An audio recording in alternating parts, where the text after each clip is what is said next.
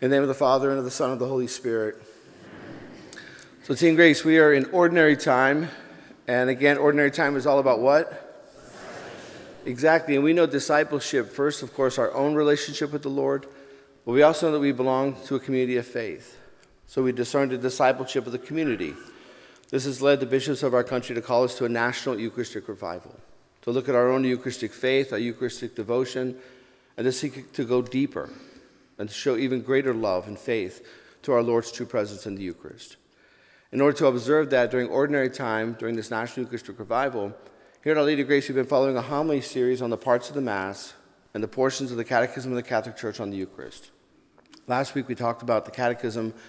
This week I want us to go back to the parts of the Mass. But a few questions to help get our minds focused. To whom is the Mass offered? God the Father, exactly. And is there only one sacrifice of the Lord Jesus? Exactly. One historical sacrifice offered over 2,000 years ago that is mystically, powerfully made present by the power of the Holy Spirit at this altar during the Catholic Mass. During the Catholic Mass, are members of the baptized able to be a part of the Lord's sacrifice? Absolutely. And that's the real spiritual work.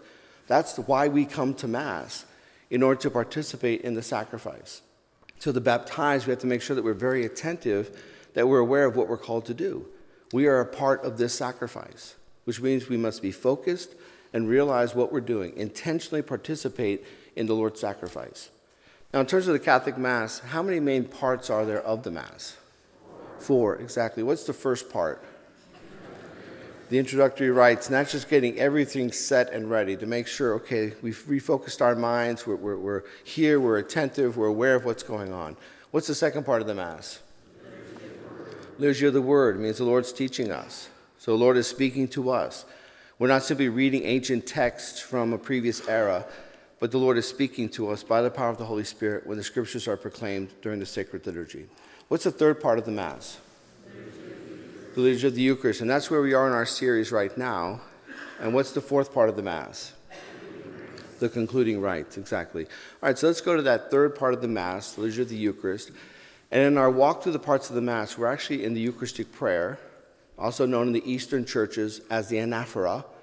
And this is the prayer that the Lord is offering to the Father, during which the sacrifice will be represented or made present during the offering of those prayers. So the Eucharistic prayer is the heart, the highlight of the entire Mass. All the other parts of the Mass are very important, significant in their own right, but the Eucharistic prayer is the heart. That is the main part of the Mass. And greatly, very much here at Our Lady of Grace, we take a great effort to focus on just that first Eucharistic prayer. It's the oldest of all the Eucharistic prayers and the most esteemed. It's the one preferred by the Church, and so it's the one that we use here at Our Lady of Grace.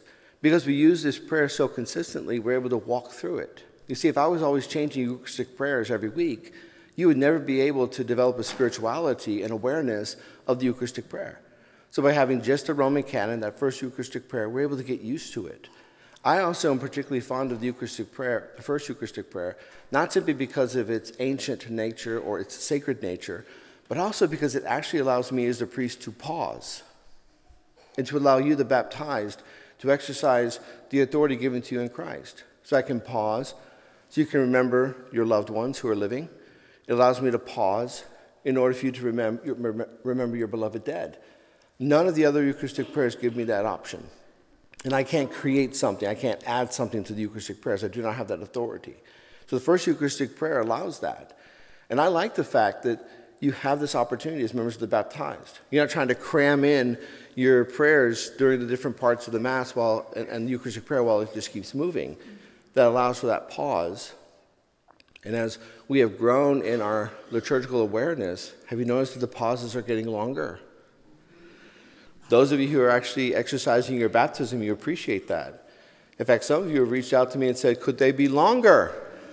That's when I know that the Holy Spirit is moving, right? And of course, some of us are still working on it. Maybe you're a little antsy, like, what am I supposed to be doing? There are so many people to pray for. In fact, if you're a young Christian, we get to that second part for our beloved dead, and thanks be to God, you don't have a long list of people to pray for yet. And remember all the people, the general groupings of people, those who will die today and are not prepared. those who have died from drug addictions or alcohol addictions, that they might have reconciled with God before their death. Remember the people who are resting in our parish columbarium. So there are groups that we can begin to pray for if our list right now happens to be shorter.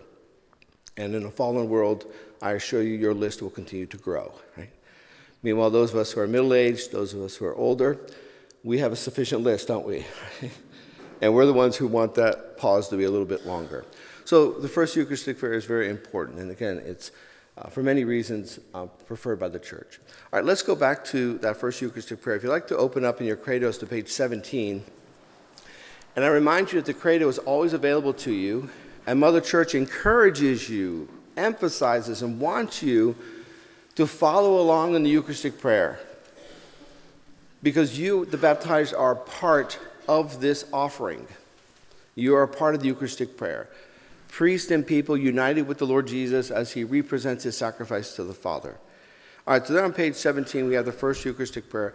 And you recall that 2 weeks ago, when we were talking about the parts of the Mass, we were at that part, that first grouping of all the holy ones. And we stopped with the apostles. So far in that first groupings, we see the Lord's parents, Our Lady and St. Joseph, the Lord's apostles, which we went through, and now we see that second part in this groupings of holy ones. And let's pick back up there then. You'll see where it says Linus, Cletus, Clement. Let's talk about who these holy ones are. It's important for us to have at least a general awareness of who are these holy ones that we are constantly asking for them to offer prayers and supplications for us. Who are they? All right, so let's talk about Linus. Other than having a really awesome name, right? I think we need a few more Linuses out there, right? So other than having a great name, we know Linus is the second pope. So after the death of St. Peter, Linus was made Bishop of Rome. And we don't know much about Linus other than the fact that he tried to immediately organize the charitable outreach of the church. That it was considered one of the preeminent tasks of the church to take care of the poor and the sick and the suffering. So Linus was trying to organize that within this massive city of Rome. We know Linus dies a martyr, and then the third pope is Cletus. Again, also a great name, right? And Cletus also dies a martyr. Do you realize, dear friends, that the first 33 popes all died martyrs? It was considered a death sentence to be elected the Bishop of Rome. And men sought after it. They wanted to be a bishop of Rome. They wanted to die for the faith. And that's true of the Bishop of Rome, but honestly, in the early church, that was true of every bishop. If you were made a bishop, you knew that it meant that you were going to die for the faith. There was a spirituality of martyrdom ingrained in the call to be a bishop. And men understood that, and they desired and wanted to be elected bishop so that they might die for the faith. This showed the intense love they had for the Lord Jesus and the keen awareness they had of the resurrection. So while it's true of all bishops, it was especially true of the Bishop of Rome. So we have Cletus. Cletus gets elected. And similarly, we know he tried to continue the work of Pope Linus in order to expand and organize the charitable outreach of the church in Rome. And by organizing it in Rome, he called other bishops to do the same where they were assigned. Now we know that Linus's task and Cletus's task of charitable outreach was principally expressed through the deacons, who played an essential role in the early church, and by a growing group that eventually would be called the religious. So in the early church, it was the widows. The widows were the bishop's right-hand man, because oftentimes when something had to be done, it was the holy widows who did it. The poor had to be fed, the widows would do it. The orphans had to be cared for, the widows did it. The widows did tremendous work. In fact, if you look even at Acts of the Apostles, the widows are revered and esteemed in the early church. So much so that the virgins, the young women within the Christian community, and we hear this reference, this call to celibacy in the second reading of our Mass today, that the virgins within the Christian community, many of them would see the widows and say, we want to do what they do. So then the virgins started working with the widows. And eventually that developed in what we now call religious life. So the task of trying to organize feeding the poor, helping the suffering, being of service to the sick, was led by the Bishop of Rome in this case, but really the ones who were there in the trenches were the deacons and the religious. So Cletus is trying to organize this. Cletus dies a martyr. And then after Cletus, Clement is elected. So look at this. We have the first 4 popes now. So Peter, Linus, Cletus, Clement. Now Clement's an interesting pope because while we don't have a lot of information about our early popes, because remember, for the first 3 centuries of our faith, it was illegal to publicly be a Christian. If you declared the divinity of Jesus Christ, that was considered a capital offense against the person of the emperor. The emperor was God. The emperor guarded the pantheon of all the other false gods. So if you refused to acknowledge the emperor because you said there's only one God and God has become a man in Jesus Christ and that's the one you worship, then it was considered an offense to the emperor. And that offense was greatly punished.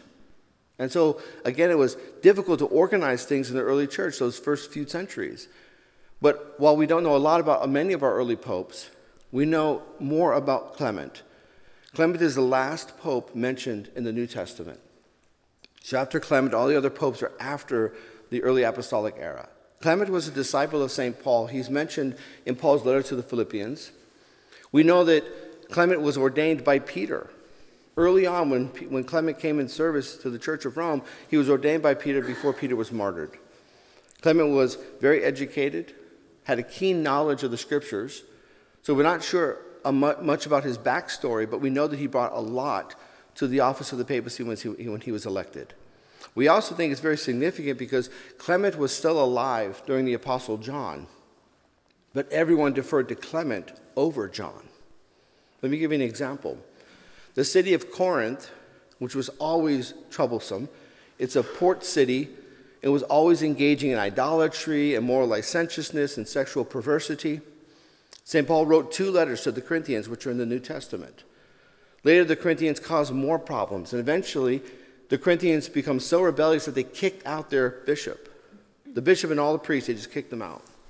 Now, what's interesting is Corinth is in Greece, and just south of Corinth was Patmos, the island of Patmos, and that's where John the Apostle lived. But when the bishop and his priest got kicked out, they didn't go to Patmos, to the Apostle John. They traveled all the way to Rome, to Clement, the successor of Peter, in order to plead their case. And they told Clement what had happened. And Clement wrote a letter, which we can still read, his letter to the Corinthians, and it's severe. He says clearly, "You will support your shepherd. How dare you appeal and fight against a shepherd anointed by Christ? If you are not with your shepherd, you are with the devil. And you will reconcile now and return to the true faith." Whoa, right? Guess what the Corinthians did? They repented and took their bishop back, right? Because Clement had spoken. Right? Now, it's interesting, Clement's letter was so essential in the early church that it was actually discerned whether the letter should be in the New Testament. But the early fathers said nothing past the 2nd generation will be permitted in the New Testament. And Clement was the 3rd generation. Clement's letter predates the Gospel of John. So it's an esteemed letter, still studied in theology, and you can still read the letter of Clement. So we see early on in the 90s AD a clear exercise of papal authority and the deference by the entire church to the chief apostle, the successor of Peter. All right, so we have Clement. Clement dies also a martyr, and then we have the election of Sixtus. Now Sixtus, ironically, it was actually the 5th pope. And there was a big debate over whether, did we just miss one? Did someone die early on in becoming pope? And it's generally agreed, no, Sixtus really was his proper name. It just happened to be Sixtus is actually the 5th pope, right? And Sixtus, we also know, died a martyr. We don't know much about Sixtus. He followed a great pope, Clement, and we know that he continued the charitable efforts of the church. The mark of the early papacy was the intense effort to care for the poor, the sick, and the suffering. The church understood we proclaim the gospel, and then we live the gospel. And that's how we convert the unbeliever. So, okay, dear friends, right there now we have the first 5 popes, starting with Peter. So let's see if we can do this together. Let's read these popes. Peter, Linus, Cletus, Clement, Sixtus. Now there's a big debate in terms of why does that initial list stop at Sixtus? And it's generally believed that, well, that part of the Eucharistic prayer of the Roman canon was probably written while Sixtus was pope. So it just stopped with the pope who was currently leading the church. Okay, after that list, then we go to Cornelius. Cornelius is also a pope, but he's a little bit later. He's in the mid-3rd century. And Cornelius was a great defender of the faith. This is about the time that we are nearing the legalization of our faith. Bishops are given a little more leeway, not much, but a little bit more. And there start to be intense debates over the identity of Christ. Is he true God and true man? And what does that mean? And Cornelius in Rome held the line, so much so that people revered him, respected him, because he had a strong heart, but a gentle hand. And so people loved that, and they said, we need to put Cornelius in the Roman canon. But Cornelius died. He was greatly grieved by the church. And so we don't know much about him other than that he held doctrinal orthodoxy, but he was so well beloved that he was inserted into the list of the Roman canon. After Cornelius, we see Cyprian. So Cyprian now is the first person in the Roman canon who was not related to Jesus, who was not an apostle of Jesus, and who was not a vicar of Jesus. So now we reach Cyprian. And who is he? Now we've actually quoted Cyprian before because he's quoted a lot in the Catechism of the Catholic Church. Cyprian was actually from North Africa. Many Christians are not aware that before the Muslim invasion of the early 6th century, North Africa was a vibrant Christian civilization. All throughout North Africa, massive Christian centers of learning. Alexandria, Carthage, Hippo, and the list goes on. All of them were wiped out by the Muslims in the early 6th century.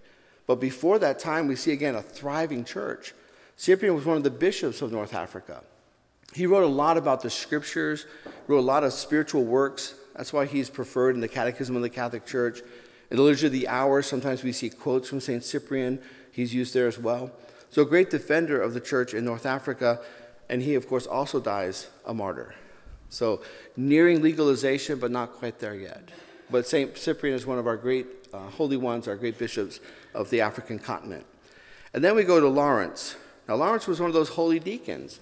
Remember I told you that the Pope's efforts to exercise the charitable works was always the deacons and the religious? So, well, we've got the deacons, and so it shouldn't surprise us that one of those deacons became very revered to the heart of the Christians in Rome. And one of the preeminent deacons that really stood out in the hearts of the Christians was Lawrence. Do you know his story? So Lawrence is a holy deacon. He's in the catacombs with the Pope. The Pope is there. He's got like 4 deacons. They're celebrating Mass, and the deacons are going to go then and distribute the charitable alms. The imperial authorities come in. They drag the Pope and the deacons all out. They kill the Pope. They kill the other deacons, and they save Lawrence. And they tell him, listen, you go out and you get the treasures of the church, and you bring it back to us. Because you see, the Romans thought that we were wealthy. Most of our forebears came from the bottom of society. But they tithed. They tithed. What did they do? Yeah, they tithed, okay? And because of that, we were able to be charitable. So the Romans just thought that we must be wealthy because who gives money to the poor? You must have so much money that you're just throwing it away. You're just giving that surplus out there and you just don't even care. Because at the time, no one supported the poor. The poor were ostracized. The sick were abandoned. You see, we have this Western mindset about caring for the poor, the sick, and suffering. We forget that all comes from the Christian faith. That didn't exist before the gospel and the Christian civilization of the West. So Lawrence is told, go out, get the treasures of the church. He goes, okay. So he goes, he gets the poor, the sick, the lame, the suffering, the widow, the orphan, right?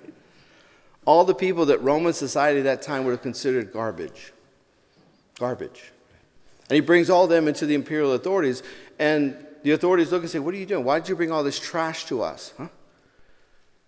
And the deacon Lawrence says, oh, well, you asked me to bring the treasures of the church. And these are the treasures of the church. Huh? So the imperial authorities were so angry that they decided to, of course, take his life, but to torture him. So they actually decided they were going to grill him like a hamburger, right? Now, Lawrence apparently had a great sense of humor because as they put him on the grill and they started burning him alive, he says at one point, hey guys, I'm done on this side. You can flip me over, right? And he dies a holy martyr. And that's the deacon Lawrence. All right, next we see that interesting name, Chrysogonus. Now, this is the first layman who's mentioned in the Roman canon. So, other than, again, having a great name, and by the way, parents, I think we need a few more Chrysogonus out there, right? Wouldn't that be great? You know, we got like Linus, Cletus, Chrysogonus running around, right? So Chrysogonus, so he was a layman and he was a catechist.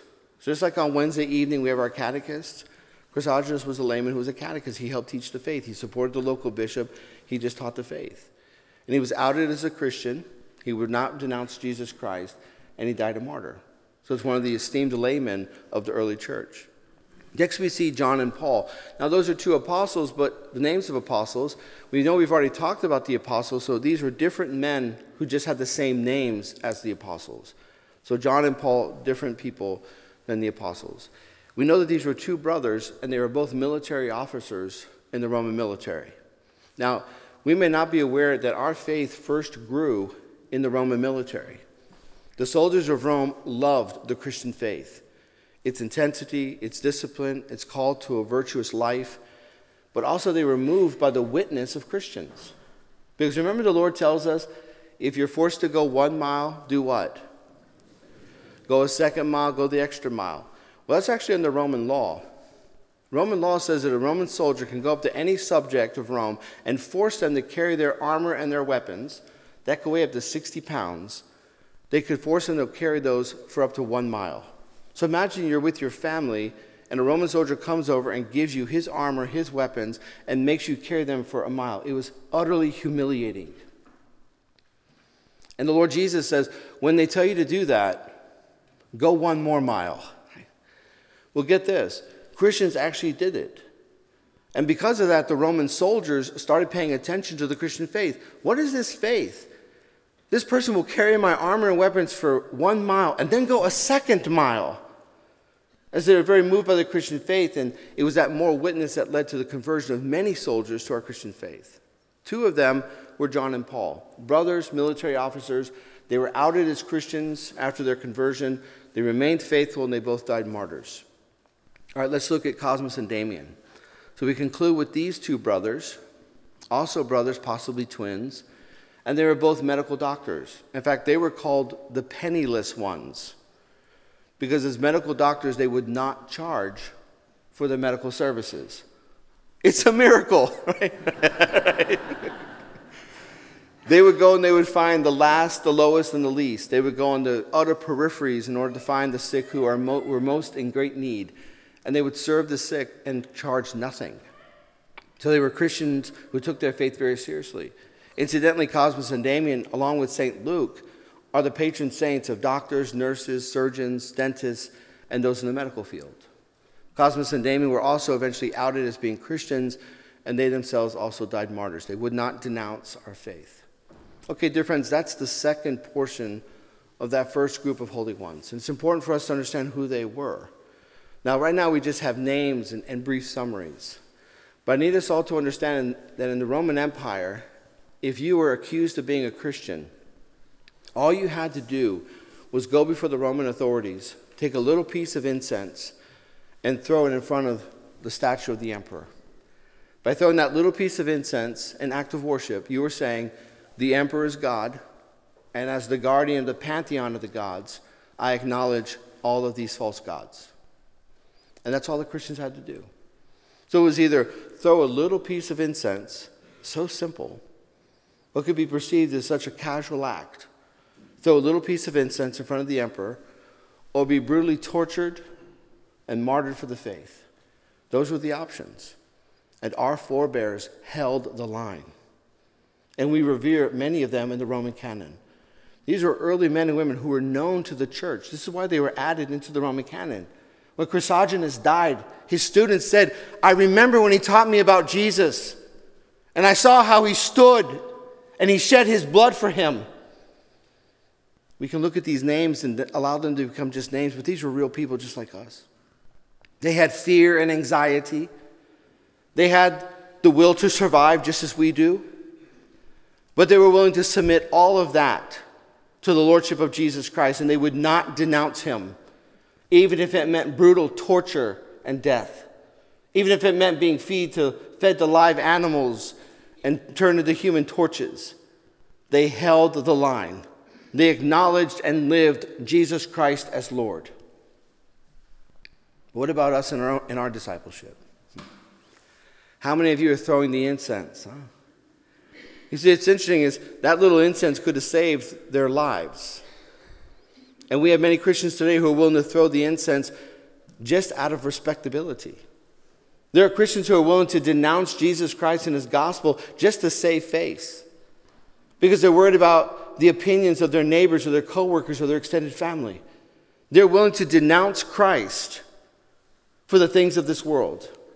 The holy men and women that we will hear about in the Roman canon, the ones that we have referenced today, these holy men, they held the line. They stood up for Jesus Christ as Lord. They would not throw the incense. In our lives, we have to assess our own discipleship. Have we thrown the incense? Do we need to repent? Are we willing to hold the line, to stand up for what is true and right and good and noble and beautiful? Are we willing to show by our actions that Jesus Christ is Lord? We will not throw the incense. We will remain faithful to the gospel. We will hold fast to Jesus Christ as Lord. The holy men and women throughout the Roman canon, and wait till we get to the second groupings and we hear about the holy mothers of our faith. These holy women and holy men, they stand to us as examples and models, and we can turn to them and ask for their help. That's why we ask their intercession during the Roman canon, because they held the line, and we're called to hold the line. And we need their help, their spiritual friendship, their supplication. So as we now walk through the Roman canon and we get to that first groupings of holy ones, Our Lady, St. Joseph, the apostles, and these early martyrs, you now know who they are, and you can ask for their help.